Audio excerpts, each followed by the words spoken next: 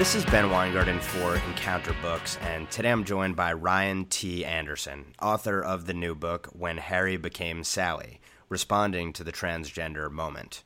Ryan is the William E. Simon Senior Research Fellow at the Heritage Foundation. He previously authored the book, Truth Overruled, The Future of Marriage and Religious Freedom, and co-authored What is Marriage?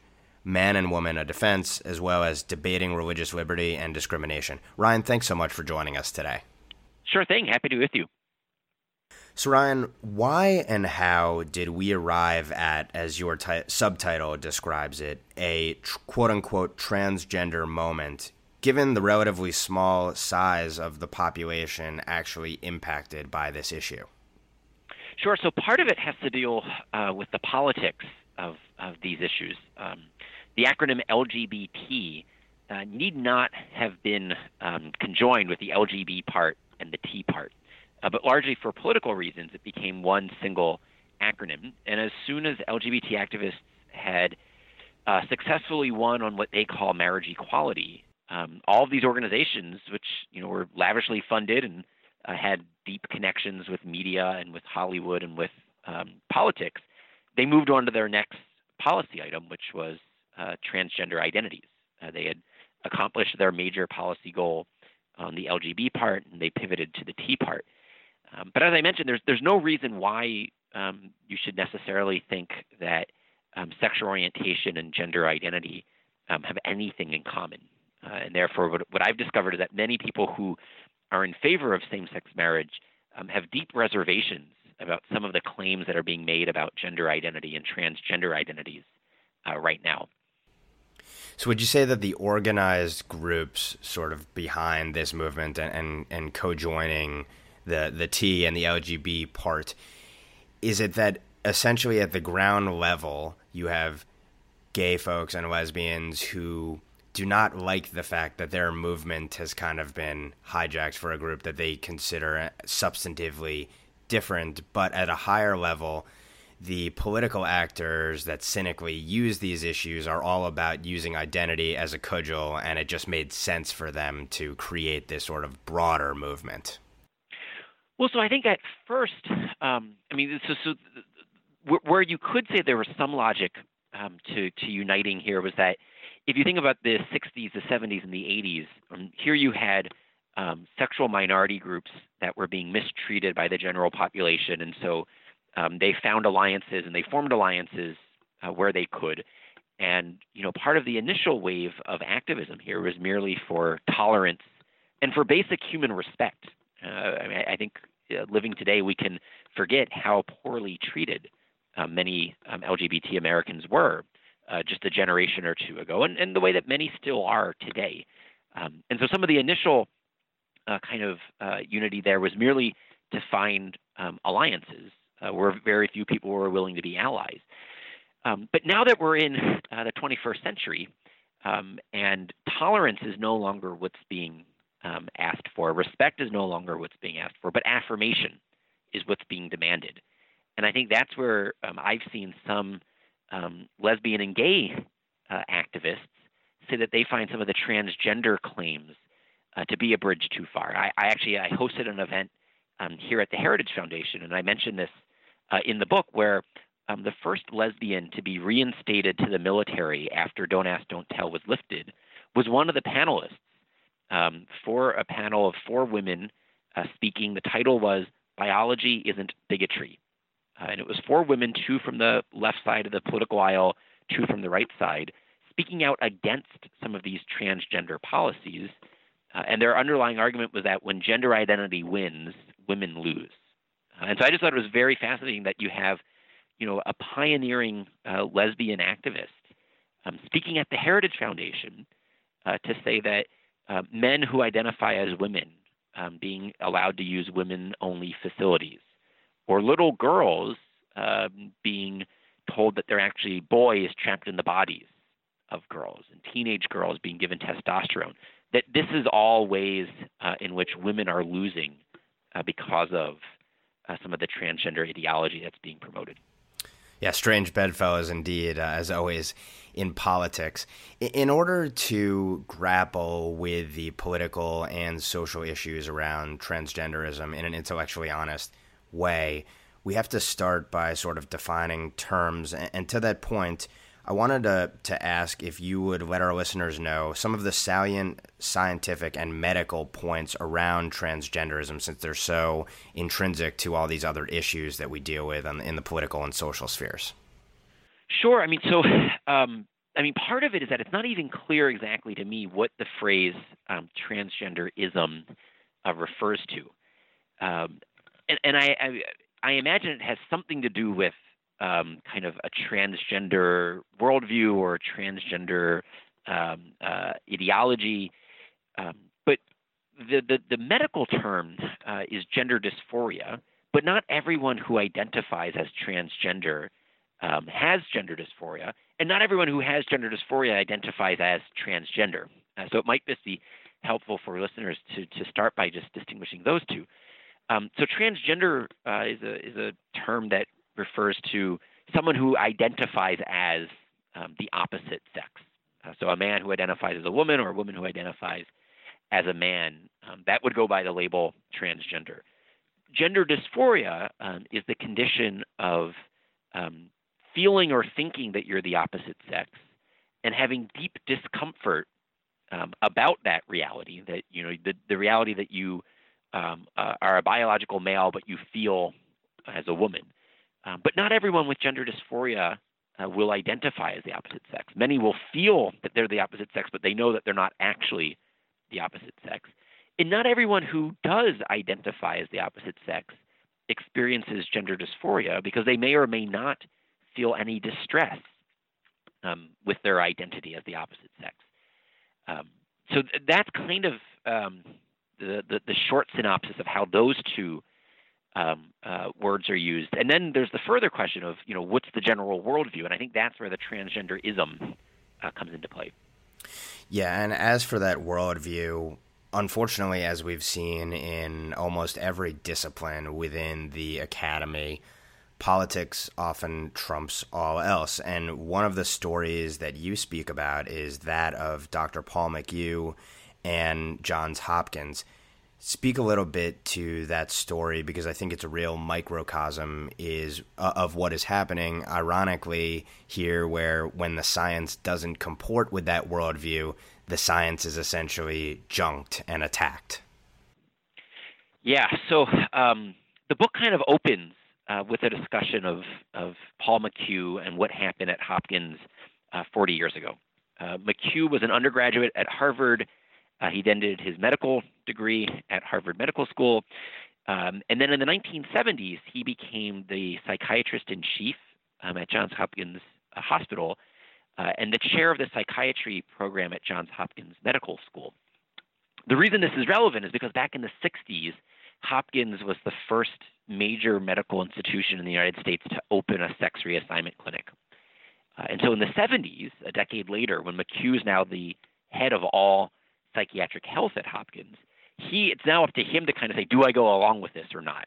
And so he asked one of his colleagues to conduct a study of what was the long-term outcomes for the patients who had their sex, quote, reassigned at Hopkins. And what he saw was that the patients were happy with the surgery as a cosmetic matter. It had done what they wanted to be done to their bodies, but they didn't show any objective signs of improvement on their underlying psychosocial conditions.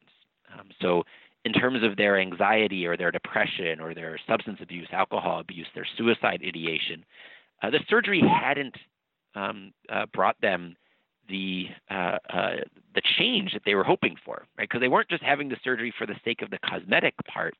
They were having the surgery because they thought that their underlying symptoms would improve if they, quote, reassigned their sex. So as a result of that study, McHugh had Hopkins shut down the sex reassignment clinic, and for the next 40 years, the way that Hopkins responded to gender dysphoria was by targeting therapy at the thoughts and the feelings of the patient rather than at the body.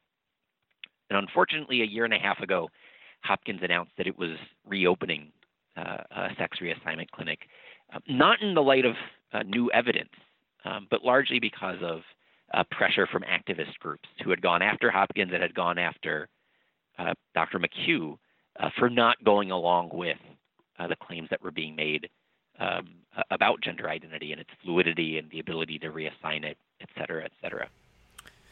What were your findings regarding those who fully transitioned, and speak a little bit to some of the harrowing stories that you describe of those who detransitioned or regretted their transitions? Sure. So in terms of what the outcomes are in general, in the book I quote several different literature reviews of the studies, including a 2016 report that the Obama administration for Medicare and Medicaid services conducted. And so that most recent study, that 2016 report from the Obama administration, what they point out is that there's no robust scientific evidence that suggests that sex reassignment surgeries improve the underlying quality of life of the patients. And there's some research, including the most rigorous research, that suggests that at the very least, those underlying symptoms continue, and that possibly the reassignment makes things worse. And they reference a study that was conducted, and it was a long-term study.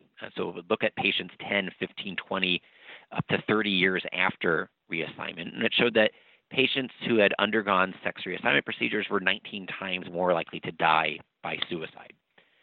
What that study can't tell us is whether or not the surgery was the cause of that 19 times increase, or if it was just the underlying conditions of gender dysphoria that were the cause, and that the surgery just didn't improve those outcomes.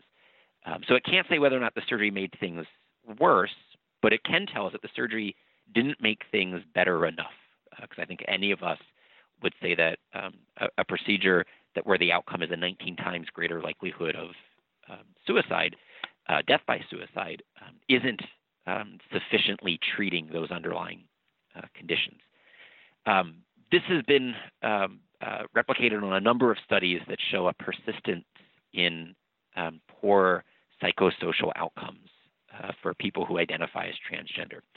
Dr. McHugh thinks that what's happening here is that there's the underlying condition, the gender dysphoria itself, that causes some of these struggles, but then also that trying to live as if the opposite sex makes life that much more difficult.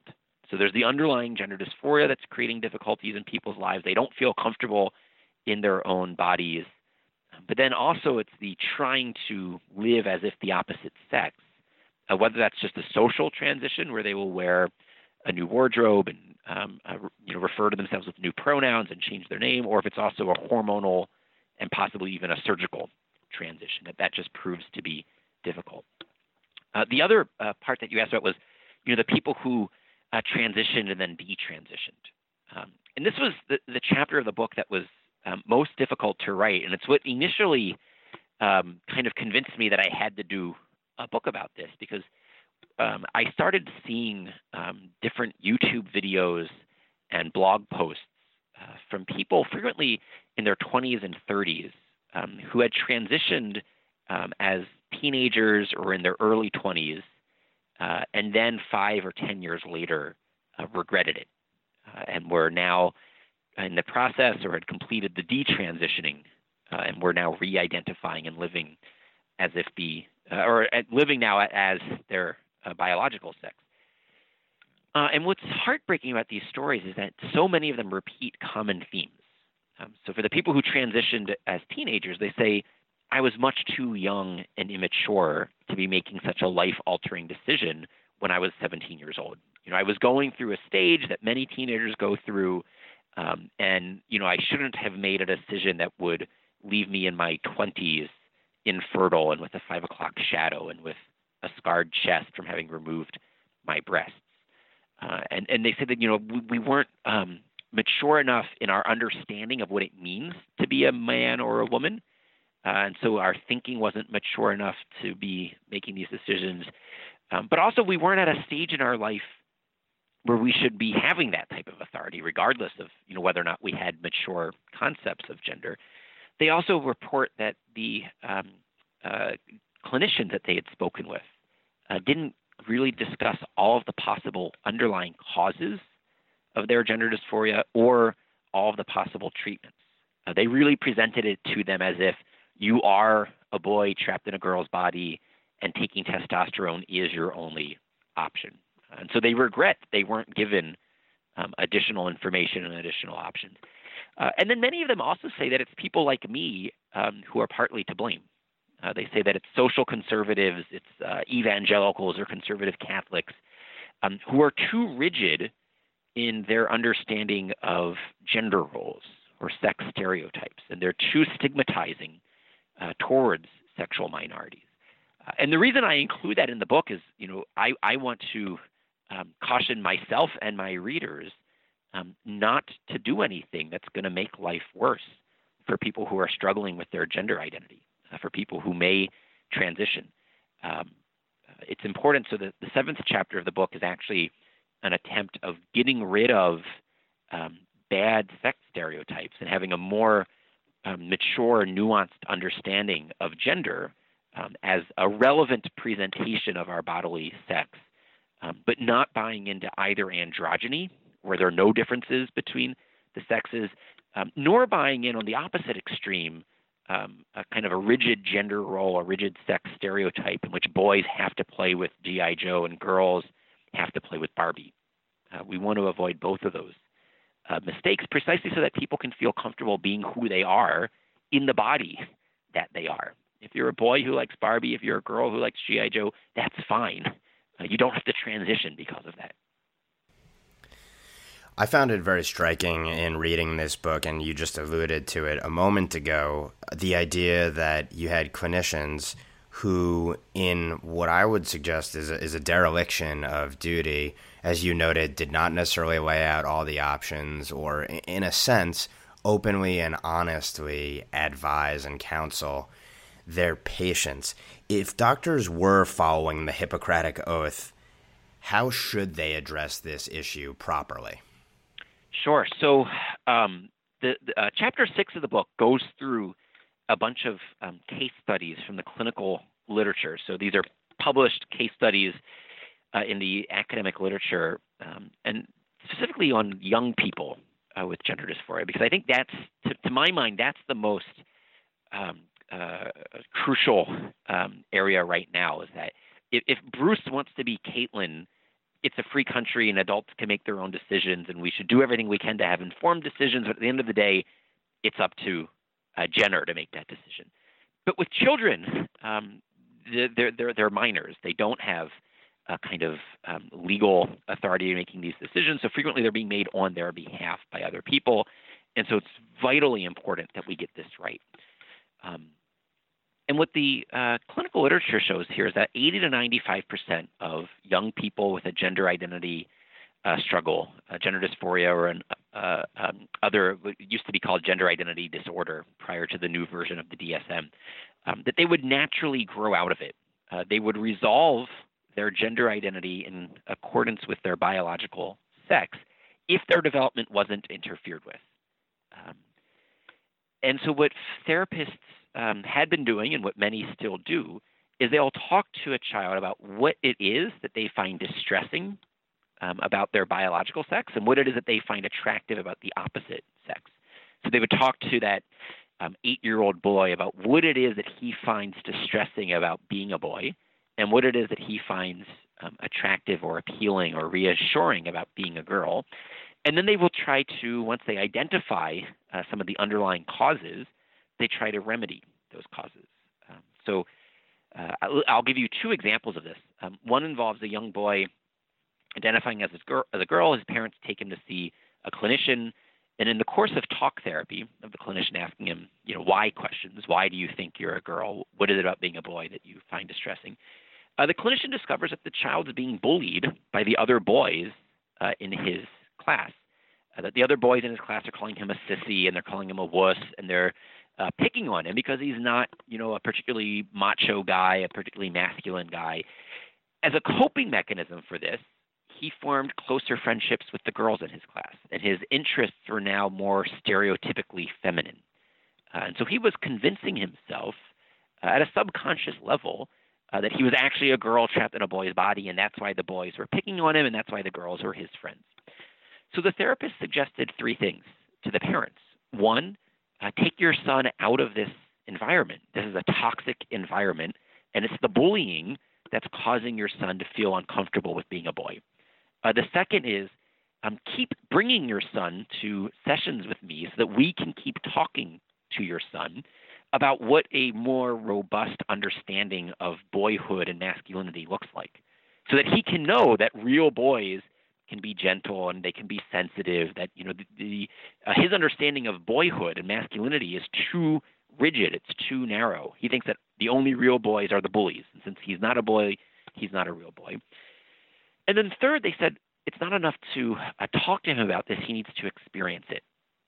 You need to help your son find a new friend group, a new peer group, a new play group of boys who are like him. If he develops friendships with boys who share his interests, he'll come more readily to know that he's a real boy. So after the parents did this, about a year later, their son was re-identifying as a boy. So he was spared a life of visits to an endocrinologist to take estrogen. He was spared a life of transitioning. The other example that I'll mention now, the therapy wasn't directed at the child, it was directed at the parent.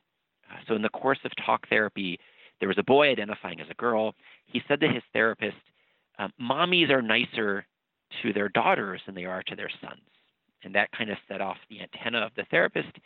So he says to the mother, your son said that mommies are nicer to daughters than to sons. What might be causing this? And she reveals to the therapist in the course of their conversations that a few years earlier she had been raped.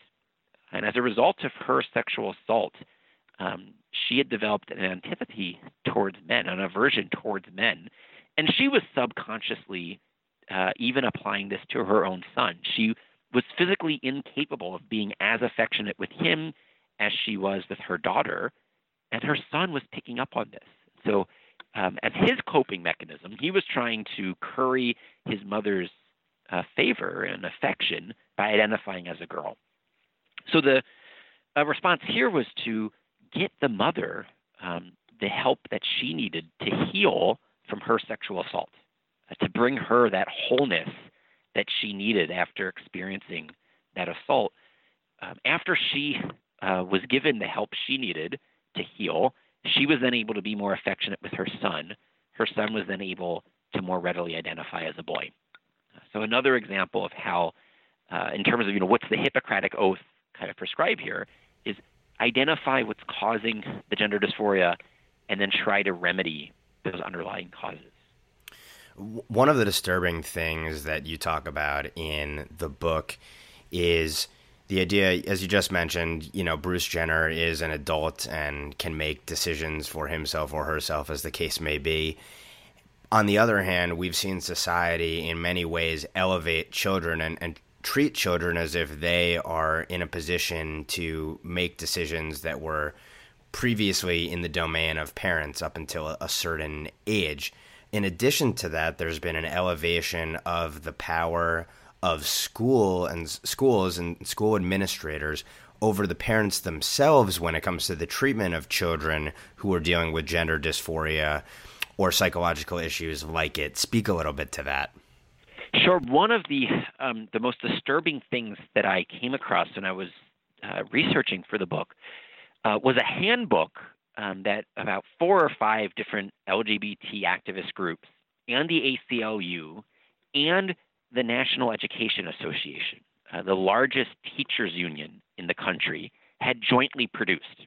So that alone should be shocking to most parents, that the teachers union is partnering with the ACLU and half a dozen LGBT activist groups to produce a handbook for local teachers and principals and superintendents on how to make their school, quote, safe for transition. And that's the title of the handbook. And what I came across in this was a section on how to deal with, quote, uncooperative parents. And it's an entire checklist on how to ensure that a student can transition at school without their parents knowing about it. So that a school might keep a separate wardrobe on campus for that student. The parents drop their young boy or their young girl off at school in the morning.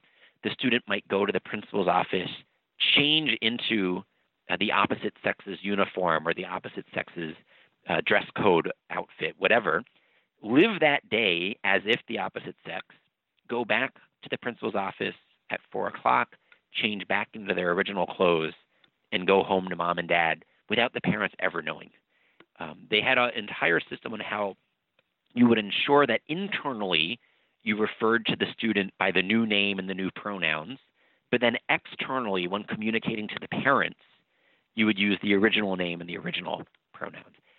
And this just strikes me as one of the grossest violations of parental authority that I've seen. The only thing that has gone beyond that was after the book was released, a court in Cincinnati, Ohio, removed the child from the custody of her parents because the child wanted to transition. This is a 17-year-old girl who wanted to take testosterone therapy, and the parents wanted their daughter to receive psychological therapy, therapy directed at her thoughts and feelings, not at her body. And the court sided with the government, the Child Protective Services, not with the parents. And the state has sought to impose its ideology with respect to gender in other ways as well. You speak to the created distinction between sex on the one hand and gender on the other. What are the policy implications that have transpired as a result of the shift in these two concepts? Yeah, so what we saw was in the last year of the Obama administration, the Department of Justice, the Department of Education, and the Department of Health and Human Services redefined the word sex to mean gender identity. And so anywhere in federal law where it said no discrimination on the basis of sex, they now said that that meant no discrimination on the basis of gender identity, and that it was discrimination on the basis of gender identity to make a bathroom or locker room policy on the basis of biology rather than gender identity. So it's a double play on words. First, they're redefining sex as gender identity.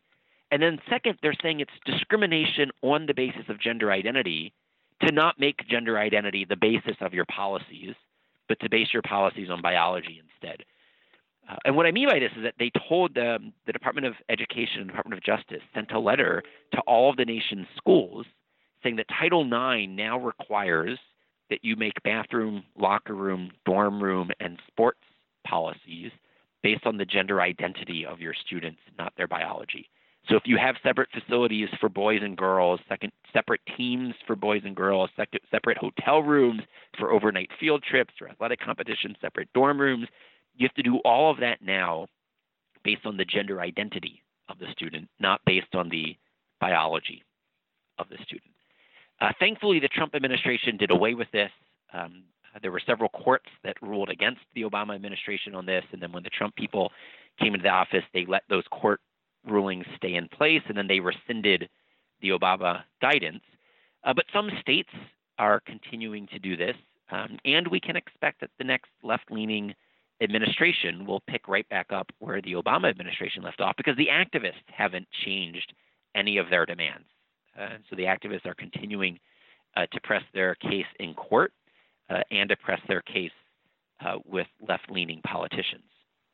The most famous case relating to this topic is North Carolina's HB2 law, which was of course attacked by activists and then the business community as well. You challenge those who would claim that it was an unjust or unconstitutional law. Explain your thinking on HB2. Sure. So what HB2 said, it said that when it comes to private organizations, they can make their own policies. So if it's your toilet, you can decide who uses it. When it comes to public facilities, the government's policy. So in government schools, public schools, in government offices like courtrooms, government office buildings, things like this. Those would all be determined primarily based upon biology, but anyone who had had sex reassignment surgery could apply for a new birth certificate and then update their sex on their birth certificate and their driver's license. So the entire point here is that they wanted to have some standard of who's supposed to go where when it comes to bathrooms and locker rooms and any single-sex facility. But they had a way for people who had actually undergone sex reassignment procedures to change the sex that's listed on their government identification. What they wanted to avoid is what's gone on now several documented cases in the Target stores since Target changed its policies. Men who were disguising themselves as women to engage in sex crimes, either indecent exposure or, in the case of Target, peeping toms. Men who went into the Target fitting rooms disguised as women and then were using their iPhones to film women who are changing clothes. That's one of the reasons why we have separate fitting rooms for men and women in the first place, right? To provide them with the appropriate amount of privacy and safety when they're in a state of undress from the opposite sex. So HB 2 was trying to codify this in law while also creating a way for people who had had reassignment surgery to access their new facilities, and with allowing schools to accommodate people who were identifying as transgender with the creation of a single occupancy restroom, for example. Many restaurants now do this simply as a matter of course. Rather than having multiple occupancy restrooms, they'll just have a series of single occupancy restrooms, and either sex can use it because only one person is in at the time. These are the types of workarounds that people are trying to promote, that I'm trying to promote, and then activists attack this as saying that these themselves are transphobic, that unless you treat the transgender boy exactly like every other boy, you're not respecting who he is, despite the fact that a transgender boy is a girl who identifies as a boy. Yeah, one of the problems in dealing with any of these sorts of issues, in particular in the realm of identity and in a time in which the cult of identity politics dominates, is the idea that if you challenge the conventional wisdom or the prevailing ethos on a given topic, whether it's transgenderism or any other one, you will be called a bigot. And the point of that is, in a sense, to kind of shut down debate and stifle it before it even starts. Do you see the kind of transgender ideology that you argue against in this book ultimately dominating as so many other ideologies have dominated in the past, or what do you anticipate occurring in the years ahead on this issue? So it's hard to make the short-term prediction. I think the longer-term prediction is that this is unsustainable. So the reason that the subtitle of the book is responding to the transgender moment is that I think ultimately this will just be a moment in history, that transgender ideology, because it's contrary to so many basic truths of human nature, that it can't stand the test of time, that you can't build an ideology based on falsehoods of human nature. In the short run, I don't know how long this moment will last for, or what the human costs of getting human nature wrong will be, or how aggressive the activists during this moment will be. I could foresee the next presidential administration being very aggressive in trying to enforce transgender ideology. And the reason they have to be so aggressive in enforcing it is that ordinary Americans, regardless of their political affiliation and regardless of their religious affiliations, they know that there's something not quite right when you're putting a 5-year-old boy in a dress, when you're putting a 10-year-old girl on puberty-blocking drugs, when you're putting a 16-year-old girl on testosterone, when you're castrating an 18-year-old boy. Ordinary Americans think that these are radical experimental procedures, and they're not going to be willing to be called a transphobic bigot simply because they urge some caution before making these life-altering decisions. I think this is unlike the same-sex marriage debate in that respect. I think this is unlike some of the other debates where the left has successfully silenced people. I think your average American, Joe the plumber, he doesn't want his fifth grade son coming home from school and announcing that he's actually a girl trapped in a boy's body. And he doesn't want his 10th grade girl coming home from school and telling him that there's a boy sharing her locker room. And I don't think that is a particularly partisan reality. I don't think that's a particularly religious reality. I think if Joe the plumber is a left-leaning, Obama-voting secularist, he still has these gut intuitions about his children. The name of the book is When Harry Became Sally, Responding to the Transgender Moment, and we've been speaking with its author, Ryan T. Anderson. Ryan, thanks so much for taking the time to speak with us today. Sure thing. For more from Encounter Books, visit us at encounterbooks.com and follow us on Facebook and Twitter.